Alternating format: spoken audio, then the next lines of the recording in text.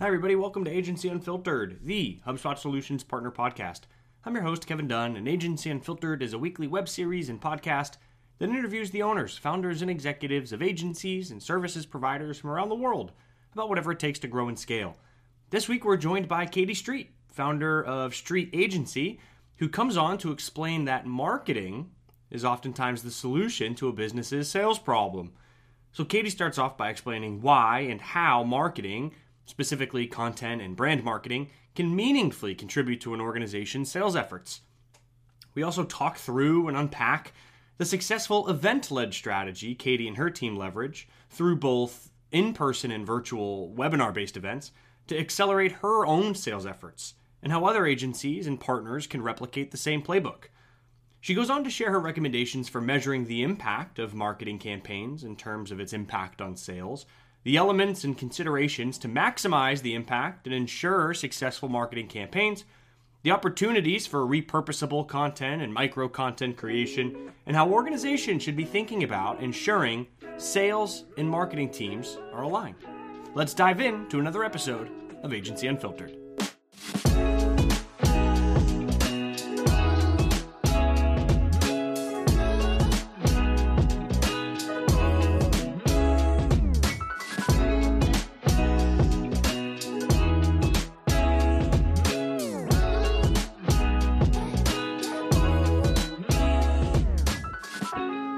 Hi, Katie. Welcome to Agency Unfiltered. How you doing? I'm good, thank you, darling. And thank you so much for having me. I'm super excited to be here and hopefully share some parts of my agency journey that is going to help lots of other agencies with their growth plans. Yeah, yes, I'm also excited to dive in. Excited to look ahead to. We have a podcast guest swap here. We'll start this conversation on this podcast.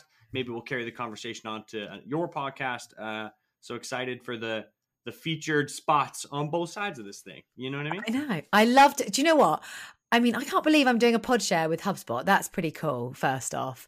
And yeah, do you know what? It's all about sharing content. And in fact, that's going to be a big part of our discussion today. This is actually in itself a great example of good marketing and how to reach a wider audience. So you've teed me up there, Kevin, already. And I'm excited to have you on my podcast next week too. Yeah, talk about a perfect segue into the topic at hand. Also, don't hold me accountable. I feel like what you're about to share is going to be immensely valuable for anybody tuning into this episode. I don't know if I can say the same if you're going to have me on as a guest next week, but we'll let that play out. Key marketing. I think the theme here, the topic at hand that we'll pull out, marketing, in your perspective, is the solution to an agency or services provider sales problem. Tell me more about that. Yes. So it's basically what I've built my whole business around. So let's hope it is the right solution to the sales problem. So there is certainly in the UK, and I think it's actually international, there's so many stats around how most businesses take, and I know in America, you've got a much better sales culture than me. So everyone listening, please don't hate on me. But if you're only ever trying to sell to your audience, you're cutting out potentially, usually in the B2B world, which is what most of us agencies are, we're B2B, service providers, you're cutting out 95% of your audience, because 95% of the people that you want to sell to at the time you want to sell to them do not want to buy your services. So if you're only ever trying to sell to them, picking up the phone, doing lead gen, picking up the phone or sending prospecting emails, hoping that you're going to land on someone's desk on a day when you've sent a nice enough email to get their attention, or made a nice enough phone call, or even got through to them on the right day when they really want your services and they really like you and they really want to buy from you, is so hard to do. So my whole business is built upon flipping that right on its head and building engagement with your audience so that, should you need to do that sales outreach, you've already got a warm, engaged audience of prospects that know who you are, that trust you, that listen to your content like a podcast, that have engaged with you, that trust you, that come to you for advice when they need it, that know that you understand the challenges that they face as a business. If you can do that, it's so much easier to sell to them, because not only do you have an engaged audience, and I know this is what HubSpot is built on as well, so let's hope we're all doing the right thing here. But not only do you have an engaged audience of people that are much more likely to pick up the phone to you. So you're not going to have to make those awkward sales outbounding calls. But when you're in a competitive pitch, or you're, whatever, you're in a competitive environment pitching up against other agencies, if you've already got a relationship with your prospects and the people that are making a decision on buying you or not because they've been engaging with your content, you're already 3, 4, 5 steps ahead of your competitors, and they're much more likely to pick you. So whichever way around you look at it, it's always better to lead your sales solving approach with a marketing led solution, because if you don't, you're always on the back foot. It's harder to get the opportunities in the first place, and it is much, much harder to convert them. So there you go. Yes, love That's that. it. Yes. All right. And then I guess we'll wrap it there. No, that's a great summary. Your note here towards the end, right? You should be leading with a marketing first approach, right? Actually, and before I double click into some of that, you had teed up too maybe some differences in sales culture, maybe North America, based on what's your read on that? Yeah, well, you tell me if I'm wrong. So we do some work in the States, lucky me, and I think the American market, in my experience, is you're just much happier talking about sales. You're happier to be sold to. That you're much more direct as people. I mean, someone said this to me earlier, actually. We were talking to one of our clients who we're doing some work for in the States and in the UK. And they were like, yeah, it will take, in the US, it's like, they'll give you an answer straight away. It will take 3 days in the UK. So it's just, I think in the US, sales isn't a dirty word. In the UK, it's like, oh gosh, sales. Oh no, we don't sell to people. We're far too polite to sell to people. So there is I think there's definitely a bit of that, which is why actually this approach in the UK works even better sometimes. But it should work the same in both markets. Yeah, no, it's an interesting read. I mean, I think maybe we're more direct in our communication. So you're not going to end up with somebody on the receiving end of a sales conversation if they didn't want to be there necessarily, right? So I get that sense. Totally. Now, Katie, you'd mentioned the two things here is what it's, and correct me if I'm wrong, but like, okay, from a marketing perspective, how does it actually contribute to, your organization's sales efforts? First, it helps improve timing, right? It keeps prospects warm because the timing piece is just so incredibly difficult to nail down. And then second, it sounds like it also widens your net, right? So not only is it nailing the timing, but nailing the people that you can prospect, you can reach out to. Timing, widening your net. Are those accurate? And is there any other aspect of this that I'm missing? Like, how does this contribute, to a sales organization? Yeah, I guess, I mean, in every way that you've mentioned and more. So really, one, it means, like you say, you've got an engaged, wider net of people that know who you are. So they know who you are. They start to build trust and engagement with you. So for instance, when I started Street, we, as most agencies probably did, have grown up on referrals. So, and not for long, because this is what I do, right? So if I didn't start doing this from day one and practice what I preach, then I wouldn't be doing my job properly. So when we started, we'd mainly, I'd won my first 2 or 3 clients off the back of referrals, people that knew me, people that had seen that I'd gone out on my own, recommendations then from clients that then, blah, blah, blah, blah. Probably first 6 months or so. Straight away, I was like, especially as I launched the business amidst COVID. I mean, well, not amidst COVID, 6 months prior to COVID hitting, then I was like, oh my God, I really need to dial my marketing up, because there is no way that my lovely new business that I've just launched is gonna suffer and die in COVID. So we started doing webinars, and really, actually, that was to help people that just were like, what on earth do we do? How do we get attention in the current space? How are we going to deliver our marketing? And it was really all for agencies. So we were kind of, back then, an agency purely for agencies. So how are we as agencies going to continue to attract clients and continue to get in front of them? So we started doing webinars going, we're going to teach you guys as agencies how to continue to attract and win new clients. And then we just started doing it month after month, did the first webinar, got a few new business inquiries, then started doing the podcast, still doing the webinars every month, still, now we do live events, podcast, webinars, everything. And our audience has grown, and we use HubSpot to deliver all of this. Our audience, our engaged audience, I think, that continually engage just via our, that we can see via email is around 4,000 really highly actively engaged audience, which in the agency world is not bad, seeing as there's about 25,000 agencies in the UK. And then outside of that, our reach on LinkedIn, because we shatter our content and we develop content, everything we do. So that, the podcast, I will cut up 3 or 4 different types of video pieces of content that then go onto my LinkedIn and then go and get shared on YouTube as little YouTube shorts.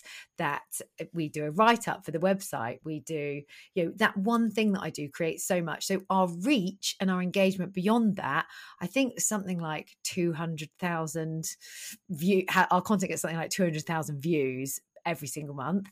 So our reach is huge. Now, there is no way that I would be able to influence and engage with that many prospects if I was just taking a sales-led approach to delivering sales.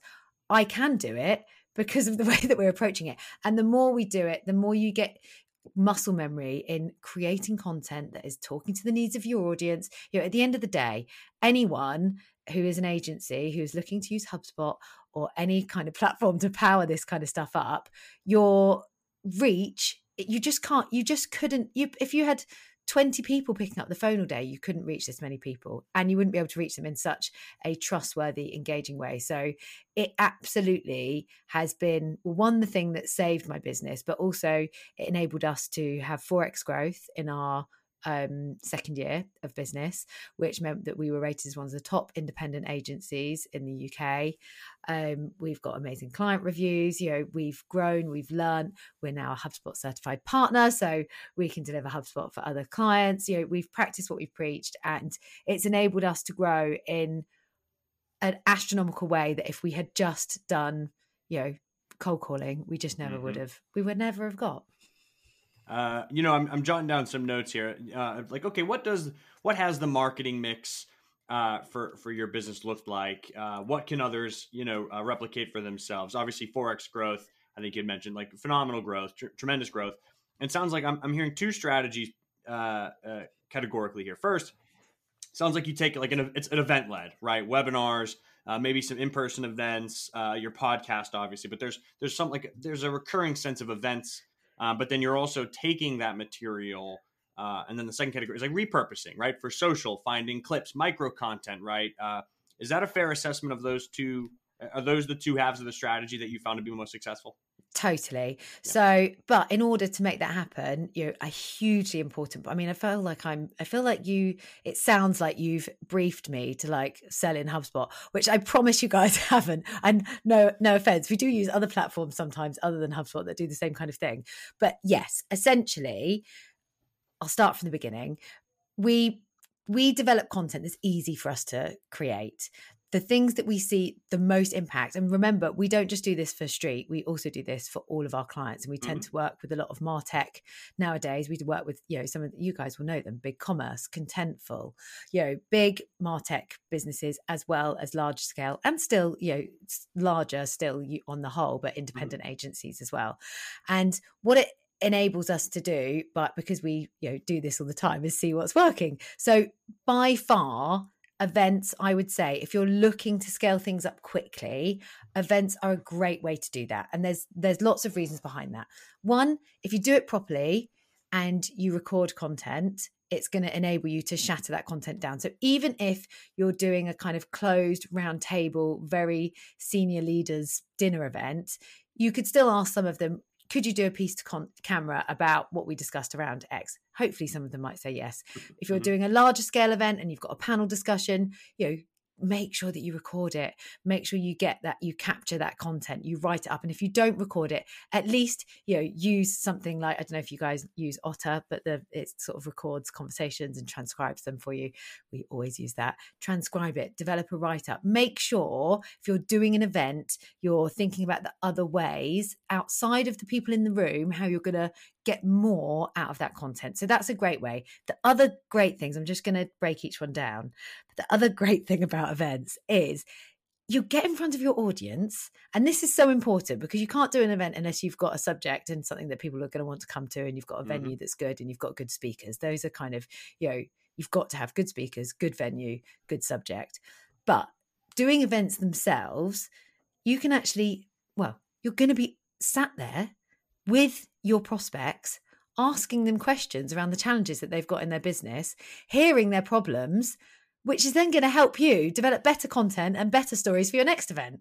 So events I just think are brilliant because it gets you in front of your audience. It gets you having face-to-face conversations. It enables you to create a huge amount of content for, the rest of the audience that can't attend those events. But it also, probably most importantly, gives you really deep insights into the challenges your audience face, so that you can create even better content. And the same goes, same story for webinars, same story for podcasts. When I have people on the podcast, it's a great marketing tool for me because, well, it's a great sales tool because I can go, oh, I really want to work with these people. I'm going to ask them on my podcast or ask them to speak at an event, rather than go, hey, I want to sell to you. I can go, hey, I want you to come and talk to me about, I've seen that you're doing this within the business. I'd love you to come and talk to me on this podcast, or I'd love you to come and talk about, what you're doing at, I don't know, Ted Baker. We've done a few events with Ted Baker recently, so that's why I'm thinking about them. But, come and speak about what you've been doing at this event. And they go, oh yeah, okay, we'd like to do that. That's, I'm very flattered by that, rather than trying to sell something to them. And then usually what happens is in that conversation, they go, oh, actually, I really need some help with this. Katie, do you know any agencies that can help me with that? And I'm like, oh yeah, one of my clients can help you with that. Off I go, pass over. So it's a really great way to, build relationships, get a better understanding. It's all about relationships at the end of the day, but also it gives us a much better understanding of what our prospects want. And then the other thing that you reference there is the kind of content strategy. So, what that then also enables us to do is shatter that content down and get loads of reach across Instagram, LinkedIn tend to be our kind of priority channels. And usually, just as a tip for LinkedIn, guys, do it from the person, not from the business page. People want to engage with people. So you're going to get much better results if you engage as a person. And here we go, another HubSpot spoiler. You can actually set your HubSpot off to post as a person. Set your HubSpot up to post as a person, from a person. So you don't just have to post from your company pages in HubSpot. You can actually link it to individuals within your business as well. So it for us, that it just powers everything. And we do, like I say, we don't just, we do practice what we preach, but we don't just do this for us. We do this for lots of agencies. So we really see the trends and, what's working. I love the emphasis on building the relationships, right? And you also had a note there too, events, whether in person, virtual, what have you, those conversations can and should inform future content. Oh, here they're at. It's almost like, pre-sales discovery, but in a more organic conversation. Oh, now we know the challenges, the problem areas. That's content in the future. Yeah, exactly. And you start to see trends. If you've got a panel discussion or you're running these kind of events week in, week out, or month in, month out, week in, week out might be a bit tough. Although I have done that a few times. The podcast I do every week. But when you're having these conversations all the time, you'll start to spot trends as well. So you'll go, actually, this market sector that we're prospecting to, I've heard this come up 4 or 5 times. I know that it's a real pain point for them. So we should create some more content around that. Yeah. And so obviously it sounds like events and repurposing that content for social, and video distribution, those are working really well, especially again, through the lens of attracting potential new clients for your business. Anything you're shying away from, moving away from, either an intentional omission or an aspect of your marketing strategy that used to work that isn't as effective as it once was? You know what I mean?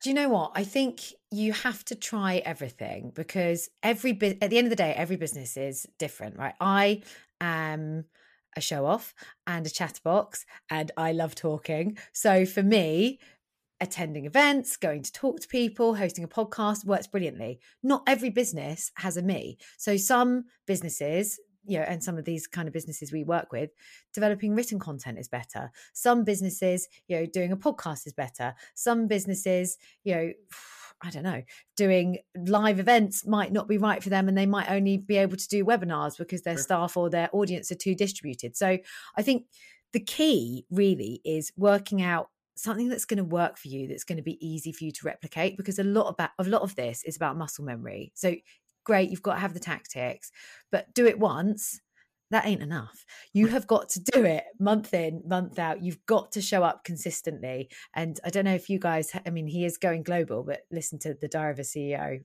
podcast with Stephen Bartlett.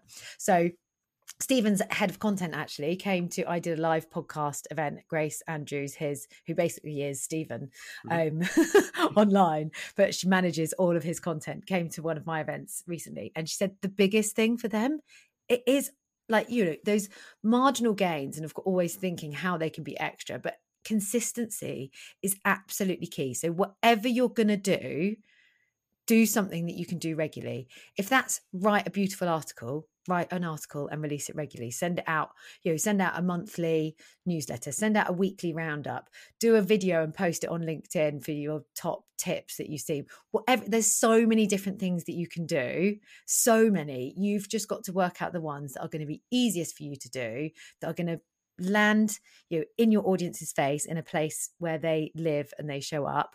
And email, I do think, is a great one because it's a business critical platform. So I we always send campaigns out via email because people have to use email usually day to day. There's not many of us that don't use email. LinkedIn and other channels are kind of, not everyone goes to them. Not everyone logs into them every day. I mean, I do because I do, but not everyone does. So think about where your audience live and breathe, show up in the places that they show up, develop content that is going to be easy for you to develop. I don't think there's any that I don't think work. I think they all work if you just do it consistently. Things that we see, sorry, I'm riffing. I told you I was going to do this, Kevin. This is a safe place to riff. So yeah, I'm riffing. Riff away. Yeah. I talk way too much.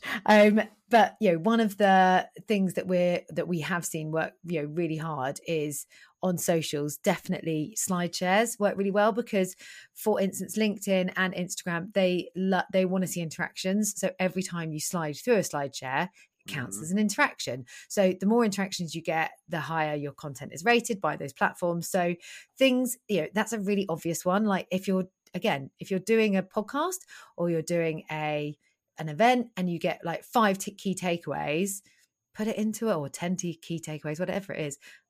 Develop a slide share, put it onto LinkedIn and put it onto your socials. That's another different piece of content. Get a video clip, do that as well. But those are things that we see, it's really worth kind of keeping an eye on, updates and the platforms, what they're up to. What are they going to weigh more heavily, right? What do they want to see? Exactly. There's little hacks like that. Like, video content does really well, but actually sometimes our slide shares will outperform the video content because LinkedIn rates them more highly. So yeah, keep an eye on the trends, and there are some good people to follow, including Grace Andrews. She's called on Instagram The Social Climber. I think has she been on the podcast, because I think I introduced her to someone from HubSpot at my event. She hasn't. Maybe maybe she tunes in, and that's a good CTA. That's a good nudge. Yes, love to have her. She's brilliant, and she's really good to follow because she talks about the changes to the algorithms. When she comes on, obviously listen to that podcast, but go give her a follow anyway. Grace Andrews, The Social Climber, because she talks about all the updates and the things that you need to know. And regardless, I'm sure she'll appreciate the call out here too, as a follow, exactly, to be followed. Sharing the love. Katie, what I'm hearing, so it's like, okay, at the end of the day, the marketing mix, the channels, the strategies, it's like strengths based, right? It's like, what are you going to be good at? What are you going to be interested in doing? Because that leads into consistency being key here, right? It's like whatever it is, you have to be consistent. You have to have that commitment to have that on a consistent basis, those outputs. And then it sounds like the other layer is just obviously, but you don't want to not say it, but know your audience and what sort of outputs and materials and strategies are going to speak best to them, right? That's Totally. Like, what are they going to respond well to? What kind of tactics are going to engage them in the way they want to be engaged with? What's helpful? Because again, everyone responds differently to different things. Some people, and that's why it's also good to have different types of content in your plan. Some people want to listen to podcasts. Some people want to watch podcasts on YouTube. Some people want to read content. Some people want to attend events. Everyone is different. So if you've got a variation of content in your plan, that's just going to help you reach more people because everyone digests things differently. I've got so many people in my network that, they must just get annoyed of seeing me, but they're like, I've never actually listened to your podcast, but I feel like I know everything you talk about because you always post clips on LinkedIn. So I've never actually had to listen to it. So I'm like, yeah, great. I'm happy. That's fine. I mean, I would I'll like it if I listened to it. At, right? Yeah. Based on how you want to, read, watch, listen. Yeah, 100%. Yeah. So, I think understand where your audience are, but also understand that, audiences are diverse. And it's the same when you think about your targeting. You most of the time we're always thinking about, we want to target the decision makers. We want to target C-suite. We want to target, the VPs. We want to target the people that are going to make make the decisions and spend the money. But actually you need to influence a wider audience. So also you need to think about, okay, who else in the business's ecosystem might I need to be influencing? And actually, yet again, every business is different. We've got some of our clients where marketing managers buy them. Some, it's always the, CMO. So it's just try different things, explore different tactics, explore, different places, but don't give up too early, because that's the other thing that I see people do all the time. They're just like, oh, we did it for 3 months and it didn't work. I'm like, yeah, you need to do it for 6 months, 9 months, a year. Like, you've got to keep on. It took us, we did get a really good early engagement. Like our first webinars, we were probably getting 100 signups. By the time, in fact, we don't do the webinar series so regularly now because the world's a bit more turned on. But now I have people going, why are you not doing the webinar anymore? But we had 1,200 people signing up, for every single webinar that we did. So what were the topics of those? What would they dive into? So the series was called The New World of New Biz, and it was all about, how amidst the pandemic, we needed to approach new business differently, and the world had been turned on its arse. So it was, but loads of different topics, about this kind of stuff we're talking about today. Sometimes we were delving into email marketing tips, sometimes SEO, sometimes it was all sorts. In fact, and then, we would often release those webinars or as podcast episodes. So I got extra, in front of an extra audience. So, it was a really great way for us to grow, and it really helped us grow really quickly. But again, consistency was key. If I'd only ever done one webinar and I would have connected with 100 people, but over the series, it probably connected us with in the thousands that had turned up and come and listened to the webinar or tuned in or watched it afterwards or whatever it might be. So yeah, don't give up too early is my other little tip. Like, give things time to breathe and keep doing it, because sometimes it looks like it's not doing that well, but you just haven't given it time yet. So don't give up too early. Yeah, not just a commitment, a long-term commitment, to your point there. I think you also had the other point too about just the optionality, right? And like the value of repurposing content, because it's not just a here's the singular output, but now you're giving potential audience, or those in your potential audience, optionality is to consume this content however they prefer, right? Yeah, exactly. Get more reach. And I'm not saying, this is, like I say, it's muscle memory. It's about doing it, and it isn't easy to do, right? Otherwise, I wouldn't have a job, because we help agencies do this and agencies help brands do this, and this is the world that we live in. But pick something that you can get started with. Own one channel. If that's sending out an email with some helpful tips once a week, start with that, build on it, get engagement, then start to look at how you can spread it. Keep it easy, keep it manageable, get started with something, and then grow from that point onwards. And today, we focus a lot more on our social channels than we ever used to. We used to really rely heavily on email. Now we probably rely more on our social channels than we do on email. So it can change over time, but keep on keeping on. Yeah, exactly. I'm going to ask in a moment about how to plug in these marketing efforts into the sales team, into the sales team's planned outreach, or whoever owns it. Maybe it's you, right? But how to just ensure maximum effectiveness between the marketing over into the sales team's hands. But before I do that, quick question about marketing resourcing. What does the team look like? Who owns this? Event coordination in marketing, the repurposing of content. What does the ownership look like for you and your team? Yeah, I mean, gosh, it's mega, isn't it? When you think about everything that needs doing, and we are actually quite a small team. So I've from day one, I guess to say, because this is what I do, I always like to kind of test things out on street first. We're a great guinea pig for our clients. So we have quite a small team. Our marketing team is, well, I guess, I'm the kind of founder of the business, but we have 2 people specifically in the marketing team that help me with everything. But probably also, we're quite a small business. We're only 10 people. So, we're definitely not the hugest out there. We have been bigger. and we probably will be bigger again, but we're kind of leveling out at about 10 of us, plus freelance resource, etc., that we dial up with. So we have a small marketing, well, I say small marketing team. For the size of business that we are, probably a large marketing team. So 2 people that help do all the stuff that I just spoke about. Plus, we do use another business that help us with the production of that content and publishing that content and creative design. So we use freelance. Although we're 10 staff, we're probably more like a team of 20 because we use a lot of freelancers and contractors because it's kind of a safer way for us to scale up and grow. So it's not a small team. We have designers, motion graphics, we have people that do the editing of audio, people that that brief the guests for me that come onto those calls. So it's it feels for me like it's really easy, but there's all these amazing people working in the background to bring it to life. So it's not a small job, and that's basically what we do for our clients. So we use we've got designers, etc., in-house, but we also use a lot of outside resource, the best in the business, the people that we know, that we trust to do all of this kind of stuff. So when we're doing large scale events, we've got an event production company that we work really, really closely with. We've got someone who specifically works in events for our clients, but also helps with our events as well. So it's a big old job. And then the way that we have structured the business is we have a kind of strategy and content team. We have people that deliver campaigns for our clients. So client and campaign success managers that are really focused on new business and helping book meetings. And then I have the team that help me do our events and the podcast and stuff like that really powers up our marketing. And then, a layer of amazing freelancers and contractors and businesses that we use to help us, achieve all of that as well.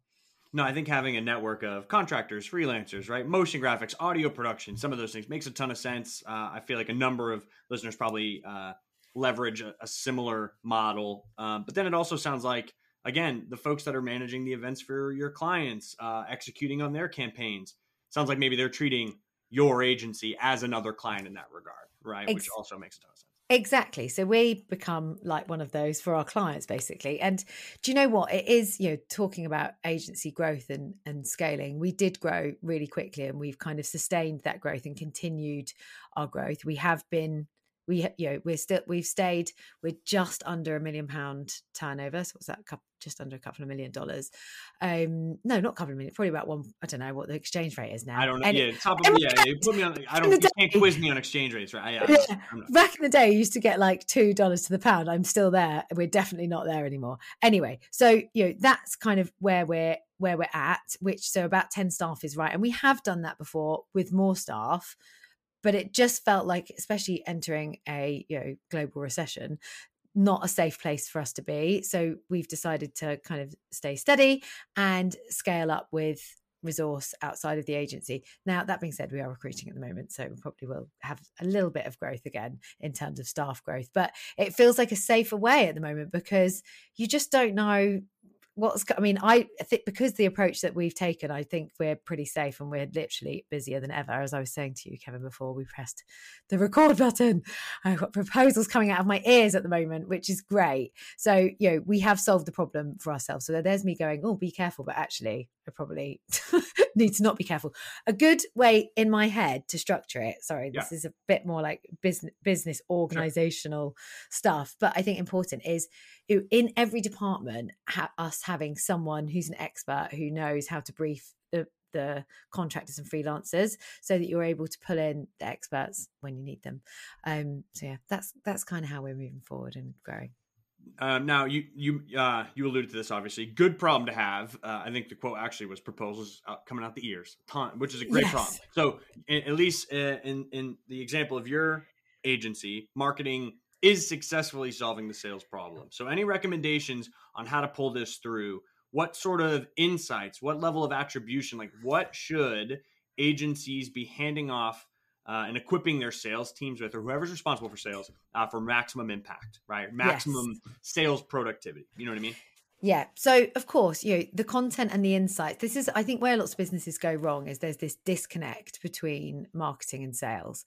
And I hear this, especially I mean, my brother works at a tech company. It's especially seems to be present in tech companies, which is maybe why we're starting to work with more and more tech companies, because they're like, oh, just marketing just don't understand what we need from a sales perspective to create leads and get that demand gen. So marketing are often doing more. I mean, this sounds mean, so sorry guys if some of you guys are doing this, but we actually especially have seen this in the States, is marketing off going, oh, we're entering these awards and we're, we've written about this and we've got this case study, and the sales guys are going, yeah, but that's not what I need to engage the audience. And when are you doing, how are you helping develop these leads for me? Where are the engaged prospects? They're just not doing it. So I think in order to truly arm your salespeople with the tools you need, you do sadly need something, not sadly, you do need something like HubSpot, because everyone has to have clarity on what's going on. How are you rating your leads? How are you turning marketing qualified MQLs, marketing qualified leads, into sales qualified leads? At what point are you switching them over? And really, you've got to have your sales and your marketing teams speaking together to each other all the time. Sales are usually at the forefront. They're hearing the challenges and the problems that the prospects that you want to engage with your marketing are having. So if you're not talking to your salespeople, and marketing are just off going, oh yeah, let's enter some awards and let's do all this really lovely fluffy stuff that doesn't really help the sales team, then it's just never going to work. And it's crazy because big SaaS businesses, startup tech companies, scale up tech companies, they all seem to take the same approach. They've got a sales team who are aggressively out there cold calling, a marketing team who I don't know what the hell they're doing, a lot of them, sorry, excuse my French. Yeah. And then they're just not, like, neither of them are progressing. Whereas if you just brought it together and used a platform that could show you who's engaging and shared that between the teams, and then enabled the sales team to reach out at the right point because they can see that they've been engaging, you're never cold calling, you're always warm calling. That's where the magic happens. So it's really about having, I would always say, never do a separate sales and marketing plan. Do a sales and marketing plan that ties the two together. Connect your sales and marketing team, make it one team, and really think about how you can, share that knowledge, share the insights, and make the sales and marketing magic happen. I mean, it's obviously, okay, have documented processes for lead qualification and handoffs, have data in a system shared by both teams, have a plan shared by both teams, right? Have open lines of communication, 100%. This all, makes sense. Have you, whether for yourself, a client, another business, have you ever seen a team apply feedback from the sales organization that rerouted or changed an aspect of the marketing strategy? Like, what's an example of opening up that line of communication and then having it inform future iterations of a marketing strategy? You know what I mean? Yeah. I mean, we do that all the time, and that is what we deliver to our clients. It's like, look, here are the insights. This is what we're hearing when we're having these conversations. And vice versa. This is what we're seeing from a marketing perspective. Here's the content that's getting attention, guys. Go and sell to these kind of people. So you absolutely have to. And it should, you should be reviewing this all the time. I mean, at Street, we tend to have a process with us and our clients where we review things every 90 days. But the reality is we're reviewing everything every day. We're looking at the performance. We're looking at the data. We're looking at, from a marketing perspective, what's working. We're reviewing the conversations that we're having with prospects and pulling that all together. And that is the magic of, and sorry, it really does sound like I'm like just loving HubSpot right here, because I guess I kind of am. And it's so true. It's one of the only platforms that gives you that one source of truth where you can look at everything together, which is why you guys, are a market leader, right? You've got everything in one place: sales, marketing, operations. I think you guys have launched now.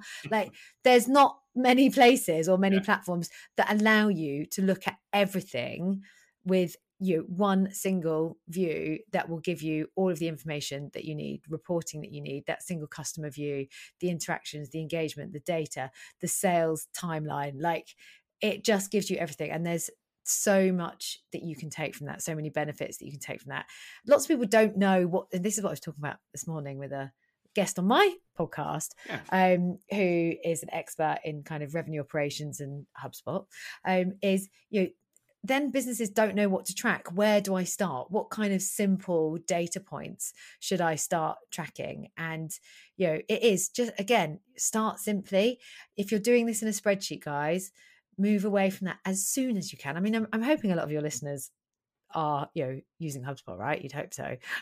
If not, I would hope so at this point. Yeah, hopefully, if anyone's in spreadsheets still, something's amiss. Please, here, no, but you'd be surprised. Like, we do speak to people, even that, like, had a client this week. They were like, "We should do that in a spreadsheet." I'm like, "What? See, an unbiased take. Maybe it sounds like you agree. There's an immense amount of value in having a singular contact record and timeline of all interactions and touch points. Yeah, there's immense amount of value in there, Yeah, exactly. Yeah, and review it constantly. That's the thing. It's understanding what to report on, how to report it, and that's probably a whole other podcast. But if you can get it right, start simply and start building. That's where the magic happens. Now, as we run out of time, one final question for you. We wrap every episode with the same question. What's the strangest part of agency life? Oh. The strangest or the most frustrating part of, I mean, maybe there's a significant amount of overlap between those two things. Who's to say? I mean, let's be honest, we're all people, but clients. Because sorry guys, but especially for me, like traditionally I've worked with agencies who know what it's like to be an agency, and a lot of clients, not most, that's not true, but a lot of clients have worked agency side. They've been on both. So I guess the strangest part sometimes is just people being unrealistic about what's achievable. So I would say people are sometimes the most frustrating or the strangest thing that we come across. But on the whole, I think, although I think people think B2B, you think you're removed. We're any business, you're a person-to-person business. So understanding people is super, super important. So they are the strangest and the best thing about agency life. I can see why you have that intersection of strange and frustration. You're like, when people have requests that are out of scope, out of budget, and, unattached from the core objectives that we've agreed upon previously. So understood. Yes, exactly. It happens. We all do it. You've just got to check in. What am I trying to achieve here? Is this actually, what I'm setting out to do, or is there another reason that I want to do it? Maybe. But also, I think a great place to wrap. Whether you're B2B or not, or B2C, whatever, it's always going to be human to human, right? Such a good point. You're always connecting to another human being on the other side. Love it. Exactly. That is what it's all about, guys. Keep it human. Be a nice person. Think about your interactions, whether you're a business or a business talking to business or B2C business, and always think about talking to a human like you're a human. And with that, we're officially out of time. So, Katie, thanks so much for coming on, sharing all of your insights and expertise in running effective marketing strategies, specifically through the lens of executing marketing actually solves your perceived sales problem. So it's been a pleasure. Thanks so much for coming on. Thank you for having me. And for everyone that has tuned in today, this has been another episode of Agency Unfiltered.